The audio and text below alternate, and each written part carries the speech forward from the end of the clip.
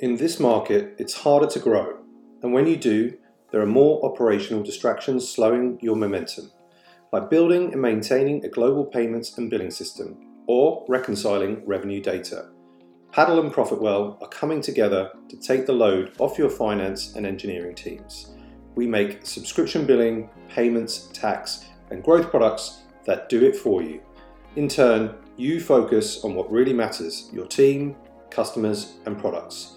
Find out more at paddle.com.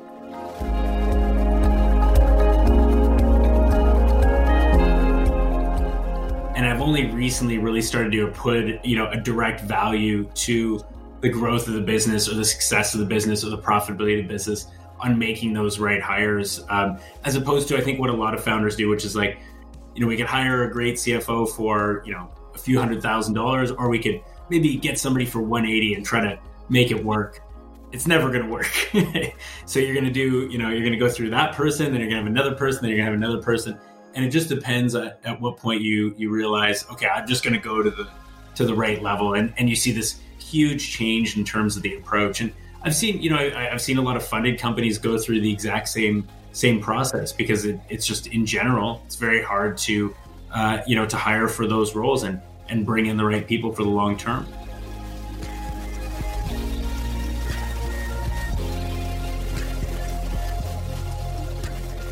Hey everyone, welcome back to the SaaS Revolution show, brought to you by SaaStock, the conference that helps SaaS companies get traction, growth, and scale.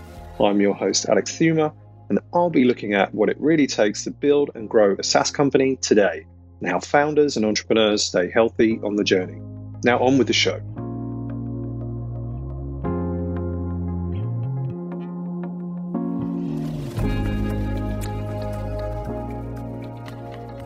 Welcome to the SaaS Revolution show. Ross Andrew Paquette, CEO and Chairman of Maripost. Welcome, Ross.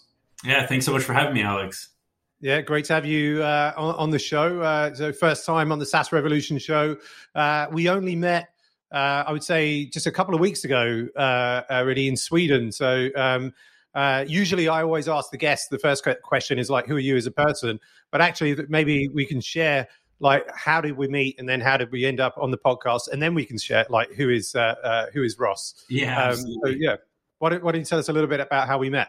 Yeah, of course. So obviously, it was great for Nathan Latka to bring us together, but Alex and I were lucky enough to share a dinner without ever having met each other very quickly, and realized there was a lot we had in common. So very excited to join for today's discussion, and certainly SaaStock in the coming months. But we met down in Malmö, Sweden. So I happen to be a Swedish resident and figured I'd pop down there for, what was it, about 12 hours, or maybe not 12 hours, 24 hours very quickly on my way to London, and was lucky enough to again spend some time with you.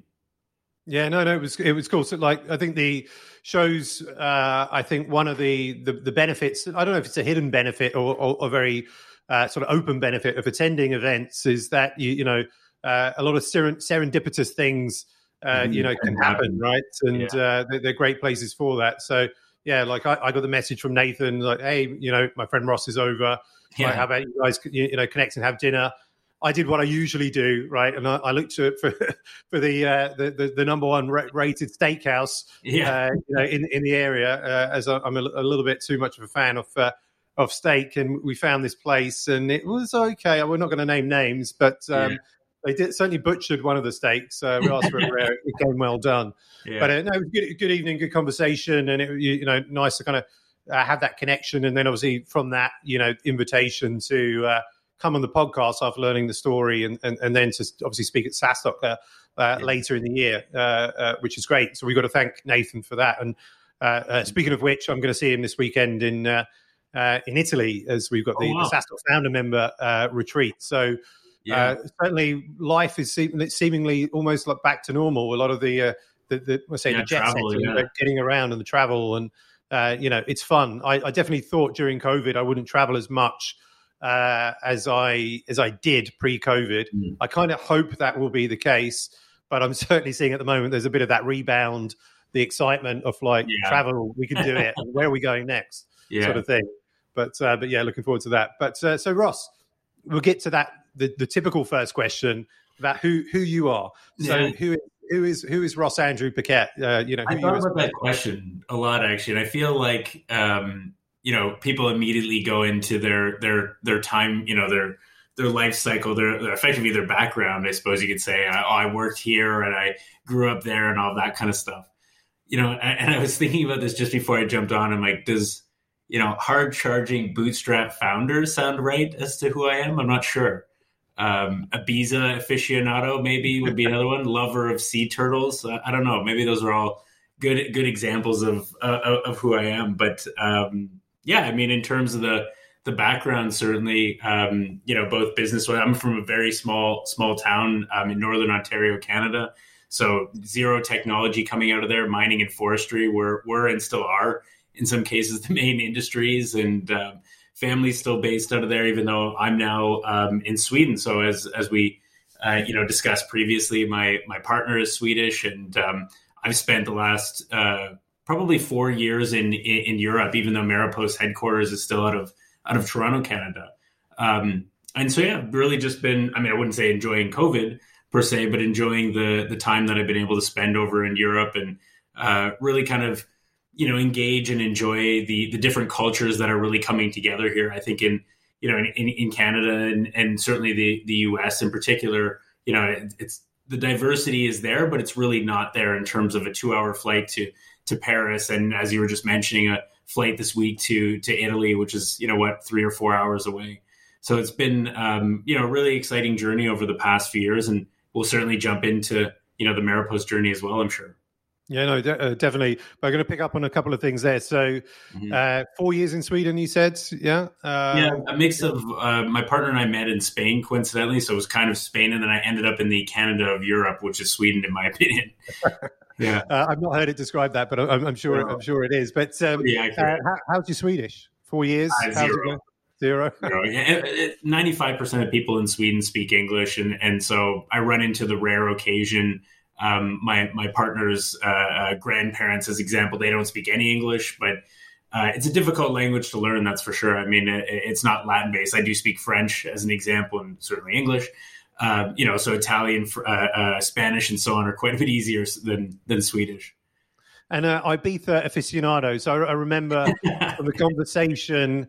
Yeah. You recently, or I think very recently, I don't know why I said that in a kind of surprised tone, but recently you spent about 6 months in Ibiza. Yeah. And was that as a sabbatical? Were you working? I don't know. Could anyone work if you're in Ibiza?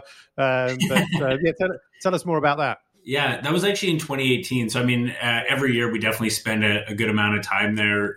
Even going through COVID, you were able to move back and forth in those summer months, at least within the EU. And some of the greatest memories of my life certainly happened in that first stint. I obviously met my partner there as well, so a lot of very exciting elements. But I would say I took a little bit of time off during the 2018, and now I keep my schedule throughout our time there, whether it's in May or August or whenever we happen to actually be there. But it's a phenomenal place. Where do you stay when you go to Ibiza? We have a home there. Okay, whereabouts? Or not the exact address, but what region? So we're right near Ibiza town. So near where the airport is. The island's very, very small, but we're in that area. I guess you could say we're not on the west coast where San Antonio is, or the north where Santa Aurelia is, as an example. Very cool. Very small. Yeah. Yeah, I think as we probably spoke, I've done a lot of time in Ibiza, but always with friends. This summer, I'm holidaying in Mallorca for the first time, and I'm bringing my mum and the mother-in-law as well, which will be fun. And so we're going to be there for about 7-8 days, and then I'm taking the mother-in-law and the family, of course, to Ibiza for 3 days, but it's going to be more family oriented than the typical previous sort of holidays that I've had there. It really is that, though. I've been telling people this for a few years. My first time ever going there was in 2017. And I think the expectation is what it was 20 years ago, 30 years ago, with this major party environment. And a couple times I'd have friends, flying over to visit from Canada or elsewhere. And they're on the flight and they're like, are you sure? I think they had the idea that it was more of like the Vegas flight. where people are pretty much out of control from lift off to landing, to landing. And my friends are on this one flight, and they're like, "Are you sure we're going to the right place? There's a baby sitting next to me, and family of 7 on the other side, and so on." And it really is that. It's more of probably 80-20, 80% families and people who are just visiting for holiday, and 20% in kind of still that party or nightclub area. Yeah. I think I've been in that 20% mode for for a while, but I go back and forth. I mix back and forth on demand. It's good stuff. And so they're talking about the business. So Maripost, right? Yeah. So you're the founder of Maripost. Like, why did you found it? What does it do? What's the story? What's the around that? Yeah, absolutely. So Maripost operates in effectively 3 or arguably 4 distinct areas as a single product. So we have the Commerce Cloud section, which is online, so e-commerce and retail, so point of sale as well. Marketing automation, which is how Maripost started, back 10 years ago. And then Help Desk or Service Cloud, as it's called, which is effectively live chat, ticketing, and so on. So it's all in one solution. Effectively a CDP or B2C CRM. There's a ton of different terminology that can be used these days, but we are aggregating the core business needs of a mid-market e-commerce and or retailer into the solution. And so 10 years ago or so, or maybe even a little bit longer, founded the business. I'd come out of a sales role at another company and figured, I can build something out like this myself, have 10 customers, do $500,000 in revenue, and really just, have this great lifestyle-like business. And then about, I guess you'd say 2 years, after founding, we went from 300,000 to 26 million in about 28 months, with literally 12 or 15 people within the business at the 26 million. So naturally, a lot of work had to be done to backdate that scale. But now we're 330 people on our way to just under 100 million in revenue this year, and with our sights set on a public listing in the years to come. Very cool. I mean, like literally, that is very cool. Great numbers there, and I will come back in a bit around how you got from 300,000 to 26 million in 28 months, because I'm sure there's a lot of good stuff there. And so, but you're bootstrapped or venture backed? Yes, fully bootstrapped. So we're 100% founder and employee owned. Yeah. Very, very cool. How much of the company do you own versus employees and shareholders? Between me and my partner, we're about 97%, give or take. Yeah. No, very good. Very good. So then let's talk about these kind of the early days. So like, I guess kind of 0 to 300,000 took 3 years. Was that right? No, it was sort of the first 2 years of kind of that time we built out the platform, and I had built some great relationships with various customers. So they were coming on board. And actually, funny enough, I almost shut down the business. I had originally hired on an individual I worked with in North America prior, and it just wasn't working out. He would disappear for days on end, and it just wasn't working. So effectively, and I was still working. Sorry, I had another job, and he realized, okay, this isn't going to work in this capacity. I'll just shut down the business. And funny, it was my parents, the least tech savvy individuals I know, and our product at the time, or still today, is built mainly in Ruby on Rails, or Ruby, which is was a bit more obscure definitely 10 years ago, and especially in say the Toronto market or North American market. And they said, why don't you look online? There's got to be somewhere. And so I met my now co-founder on Odesk. I can't remember Odesk, which is now Upwork. And he was the first person I talked to, and just an exceptional engineer and individual. And we've built the business in that direction ever since. Very cool. And you said earlier about like initially you thought about, okay, I want to get, the first 10 customers and have a bit of a lifestyle sort of business there. How did you get those first 10 customers? Once you had the technology kind of available, like, well, what did you do? The ones that were not friends and family, I guess. Yeah. So, there were people. When I say people I knew, I don't mean friends and family. Certainly, I mean just I was working in marketing automation before then. Yeah. As soon as I sort of left the company, they were like, "Well, what are you doing now? Are you going to work for another similar?" And and I shared that, And in fact, we still have our very first customer on Maripost, and which is great. I got to call them actually.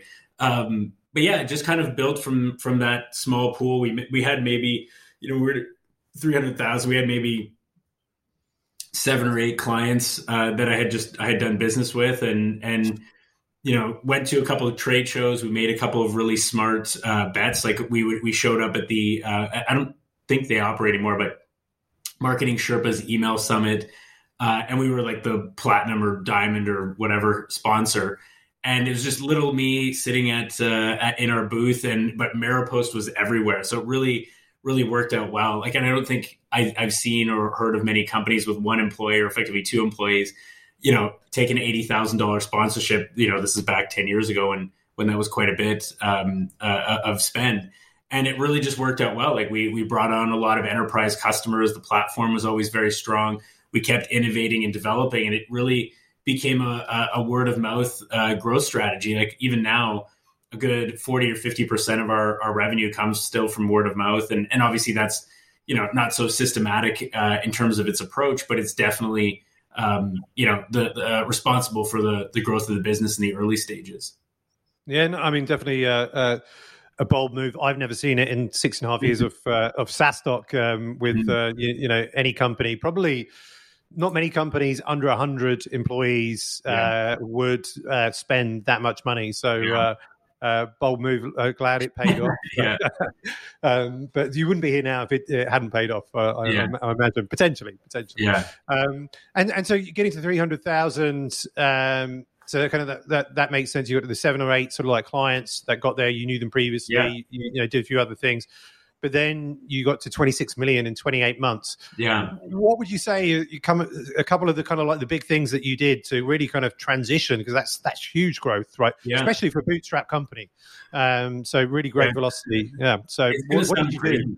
Yeah, when you say what did we do you mean in terms of like how did we acquire the customers, or how did we? Like what were some of the strategic things, and whether it was customer acquisition or like some hires or moving? It was really a lot of hard work. So we at the time I had this clearly unproven or unrealistic strategy in mind that Ross would continue to sell the product and be that piece, and the business would sort of support all of the layers around him. So we had a support team and some client success individuals come in, and we had a couple marketing people, but I was still doing every deal from, relative start to finish. So we didn't follow any of the, typical playbooks of, okay, at 5 million, have these people, VP sales, VP, then at 10 million, do this. We really grew dramatically and very quickly in that regard. And we had it would have been about 200 or over 200 customers from literally, single digit in that time frame. So it was a lot of just hard work and and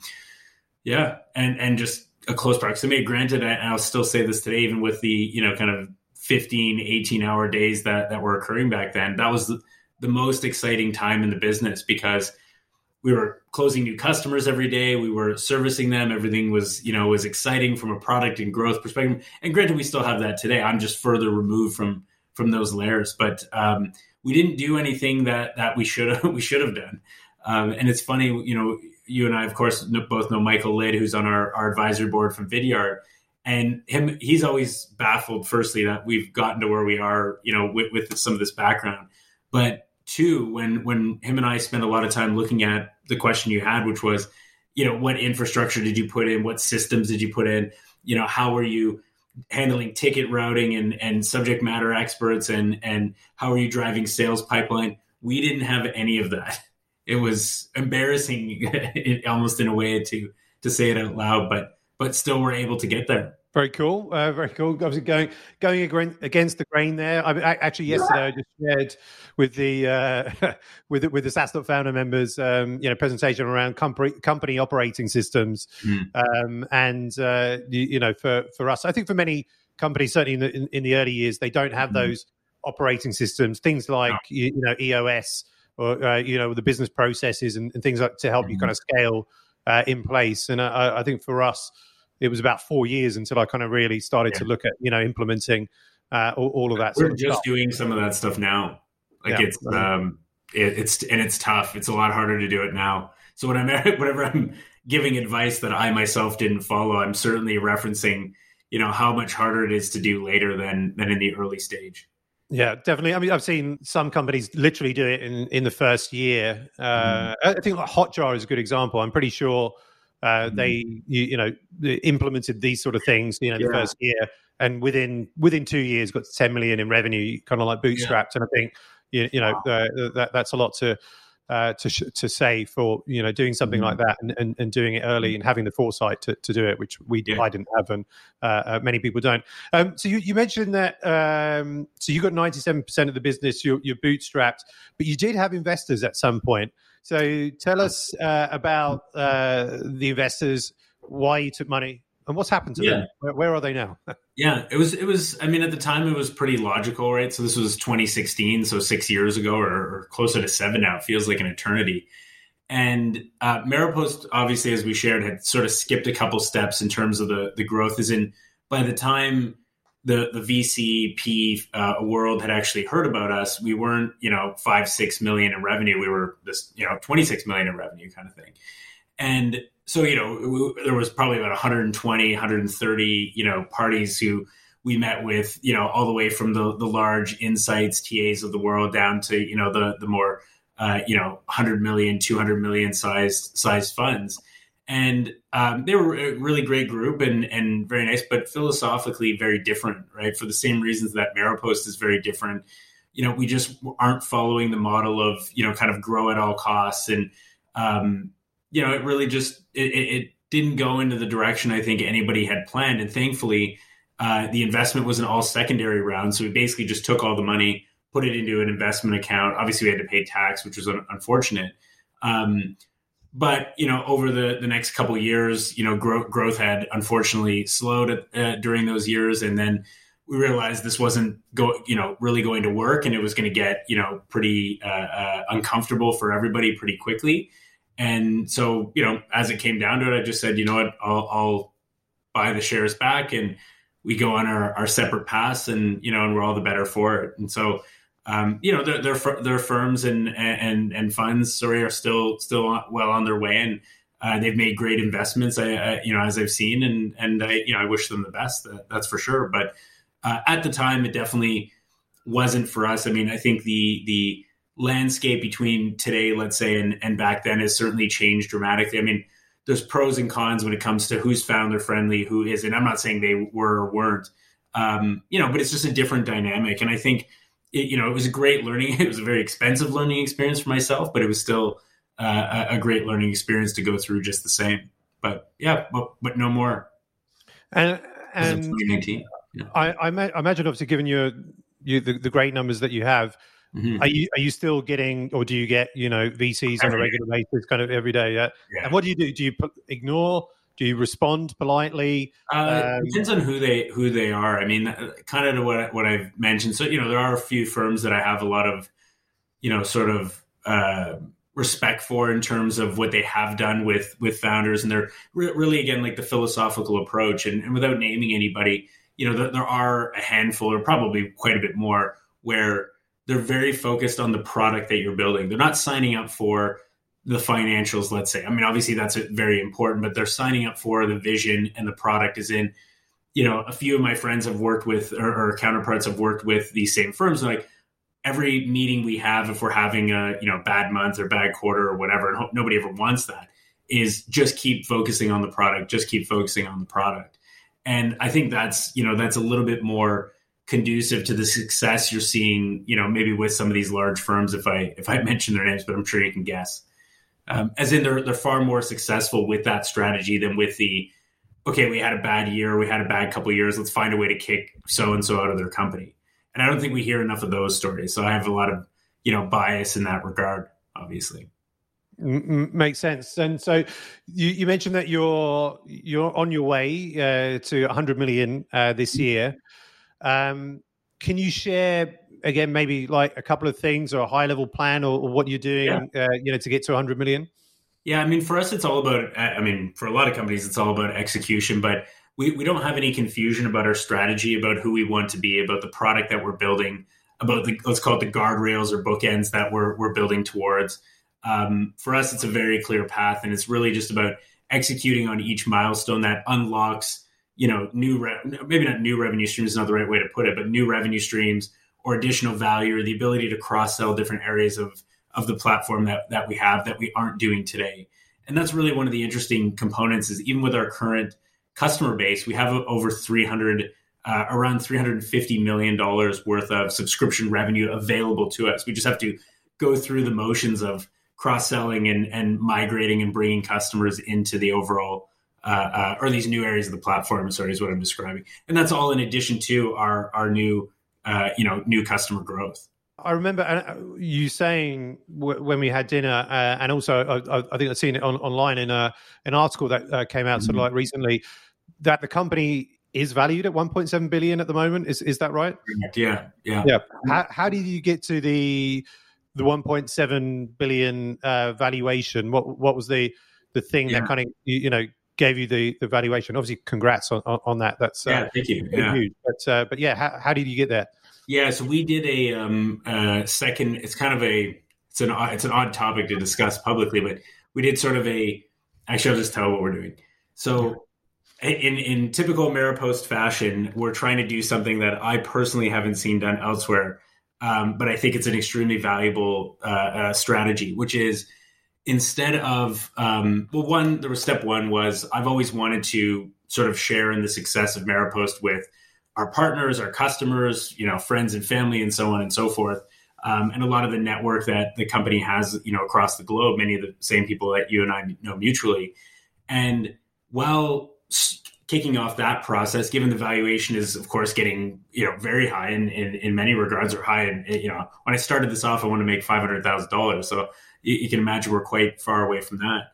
And as that process really unfolded, we started to have individuals from Australia, from New Zealand, from Canada, US, from throughout Europe, from Asia, frankly, from every corner of the globe, who were very interested in this because they had heard about, not about the process itself, but about it from somebody. And as we started bringing in these individuals into the fold, it really started to build out more of a community. And when I say community, I'm referring just to the fact that it's different if you were to have, one, or 5, 6, 7 even VCs coming into one process, or even one of them, to having 250 or so individuals, or individuals even from firms. There's a lot of people doing that in our process, to come together and really have this overall vested interest in the success of Ameripost. So right now we're about half the way through that process, and there's no shortage. It's literally just processing paperwork. But effectively, or arguably, what it should be looked at is a small secondary round. Sorry, small compared to the valuation. Very cool. As you say, it's not that common, but interesting to see things like that being done. Yeah. As you said, you haven't really kind of taken the common path in many things. But yeah, I mean, again, congrats. See a bootstrap company that's got 97% ownership of the founders. That's got 1.7 billion valuation. That's doing things like what you're doing in terms of getting the community involved in getting ownership in the business. So really great to see, and to be able to kind of share those stories for bootstrap founders that are listening, for those that are even venture backed or on the path, and as well, just to kind of hear stories like this. And what about maybe some of the most challenging parts of the job for you, or that either have been over time or maybe currently are in your role? What are the challenges that you face or have faced? I mean, I'll start in the order of the amount of pain each one gives me. The first and foremost, I mean, it's definitely and I think everybody's struggling with this, but just the people side of things right now, right, in this sort of pre and post COVID world, and, expectations and markets, or employment markets and hiring and expectation management and so on. I think that's hands down the most difficult piece, especially given the amount of people we have. We'll be at about 350 by the end of the month. It was quite a bit different than when we were 50. And I spent actually a fair amount of time talking about that. We as you know, we did 2 acquisitions over the past 2 years through COVID. We're doing actually a third small one literally today. It closes. So I'll share more about that as a follow-up. But going through those motions of 50 people to 100 people to 150 and so on and so forth, that becomes really difficult at scale. And it relates to the second comment, which is what we were discussing before, just the system side of things, the infrastructure side of things that we, didn't put in place years ago. And, at some stages didn't have the right people to know to put those in place. Right. So this is my only, startup. This is going to be my only one. I have no interest in doing anything else. And so I don't know what I don't know. And I've only recently really started to appreciate I wouldn't say recently started to appreciate the value of experience, but really started to put, a direct value to the growth of the business or the success of the business or the profitability of the business on making those right hires, as opposed to, I think, what a lot of founders do, which is like, I could hire somebody for, I could hire we just hired a new CFO, so I'll use her. We could hire a great CFO for, a few $100,000, or we could maybe get somebody for 180 and try to make it work. It's never going to work. So you're going to do, you're going to go through that person, then you're going to have another person, then you're going to have another person. And it just depends at what point you realize, okay, I'm just going to go to the right level. And you see this huge change in terms of the approach. And I've seen, I've seen a lot of funded companies go through the exact same process, because it's just, in general, it's very hard to, to hire for those roles and bring in the right people for the long term. Yeah, definitely. I mean, commonality, whenever over the years, spoken to people on the podcast or founders that we meet up with, like, people always seems to be, top of the pile. And one of the first topics of conversation when founders kind of, get together, for sure, definitely a challenge. And certainly when you're scaling the business to the heights that you have, and certainly another good lesson there in terms of not skimping in terms of, as you say, if you've got somebody that's a great CFO at 300K versus one at 180, the lesson's always learned. There's a cost there, that's for sure. I know it's a pretty obvious statement, but I really think founders struggle with that side of things. What about like best piece or just a final piece of advice that you could give to any of the entrepreneurs sort of listening? Yeah, be extremely cost conscious. I mean, I just had a call this morning at 10 in the morning with a founder out of Australia, and he was asking the same question. Kind of like, what are the three? And of course, I knew I had some details about the business, but he said, what are the three things that you would suggest I look at as they're struggling? And the first comment I made was, think about the small costs. It's not the $10,000 a month AWS, but that can kill you too. But it's the $500 cost for this and the $200 cost for that, and all of these add up to the point where you've got, and this is the problem in the tech space in general, is we've gotten so obsessed with buying all these tools. Hence why the MarTech space has like 10,000 companies, and I don't even know what the B2B side of things is probably more. And so, we've been able to build, of course, or as you know, this very profitable business, along with the fast growing, along with the global nature, along with the wide product set. So if we can do it, everybody else can. You can certainly do it when you're, raising tens or hundreds of millions in terms of capital. So I think that's what gets lost for most people. And then when it becomes a problem, can't raise, maybe they can't raise as much capital or as much as they would like to. There's, they're burning, at 40, 50, 60+%, per year. That, you can't just turn the wheel back or turn the time back and make those changes later. You're now kind of stuck with them. And so I'm very conscious and cautious when it comes to anything that we sign up for that is in a recurring or fixed manner. So even though I don't approve these things per se, I still see the details of everybody being hired in the company. I still see the details or the requests for every, platform that we sign up for and so on, because I want to make sure that, hey, not everybody's going to be here forever. Hopefully they are. But if if Alex comes in and signs up for something and leaves 2 years later, we're still stuck with that. We're still stuck with, a poorly implemented XYZ platform or something that one person was using in the company costing $50,000 a year kind of thing. And it happens more often than not. And I just don't think people talk about it because they're raising so much capital all the time. Well, I don't know. You think it's fair to say bootstrapping founders are much more cost I think you have to. Than if you're not. I'm certain they are, because they have to be, number one, but two, and more importantly, I think that it's totally lost when, or not totally, but there's extreme levels of it being lost on the other side. Like some of our competitors, within specific verticals of the products, so in e-commerce or in marketing automation, they're raising like literally upwards of $1 billion, in terms of their lifetime. And some of these lifetimes are not very, very long. And I'm just sitting there thinking like, what would you be doing with that money? And I guarantee most of it is wasted because you're growing at the same pace that we are, and we're in the same markets together. So, you might have gotten to 100 million quicker, but it took you $1 billion to get there. That's not really a great strategy, in my opinion. Agree. And also, I was just thinking, but with the advice that you gave to that founder about these kind of the small costs and how they all add up, it also applies at home as well. So if you can give advice to my other half about how all these small purchases from Amazon and where else they're all adding up, and they're all taking the monthly budget away, right? So it's not the big things; it's the small things. No, it's the recurring ones, right? Yeah. Because you can stop ordering on certain things on Amazon anytime, but you can't stop when you've signed up for a solution or a tool or infrastructure is probably more important. Yeah, it's all those payments on Klarna, and I'm like, okay, exactly. So easy to buy. They make it so easy to buy, but all of a sudden you've got 20 of them, and they're just coming out every month. Like, what's going on? So we mentioned, obviously, I'm delighted that you're going to be coming to Dublin this October to speak at SaaStock 2022. Our return to in person, our biggest conference to date.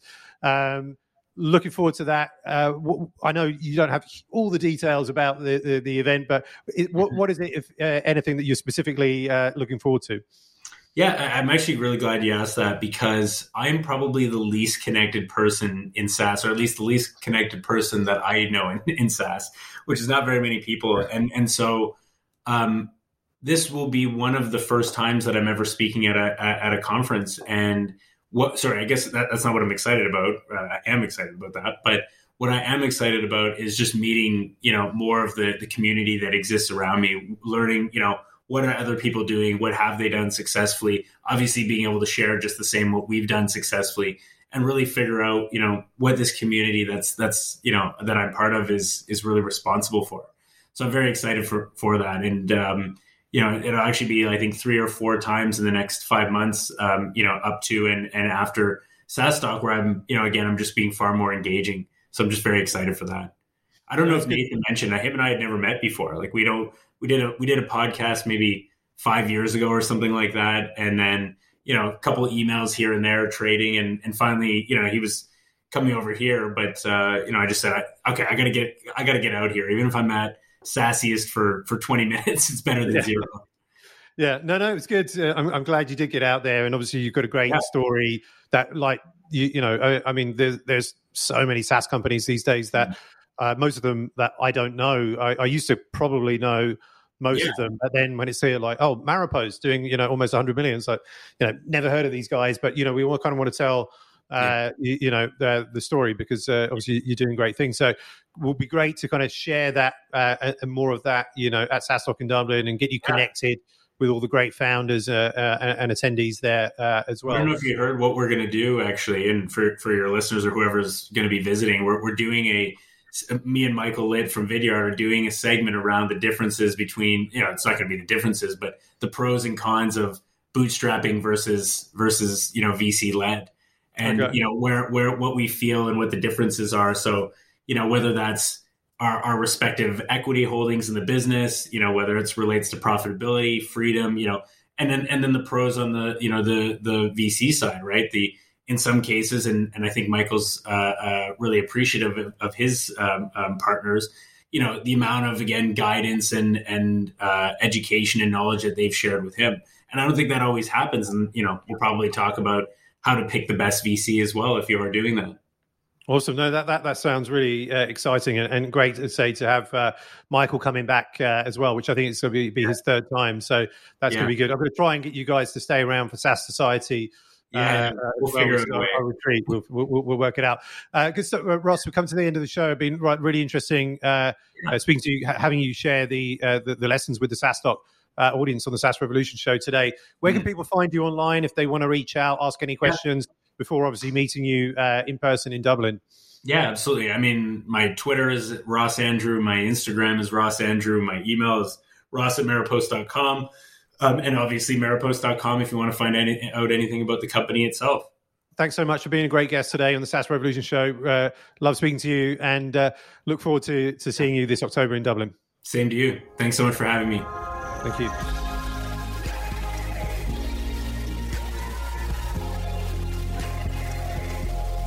Thanks for tuning in to this week's episode of the SaaS Revolution show. I hope you enjoyed it. And if you learned something from it, check out sasdoc.com/events to find all the upcoming SaaSdoc conferences around the world. Want exclusive SaaS content and actionable insights to grow your SaaS? Join our community of over 36,000 SaaS founders at sasdoc.com.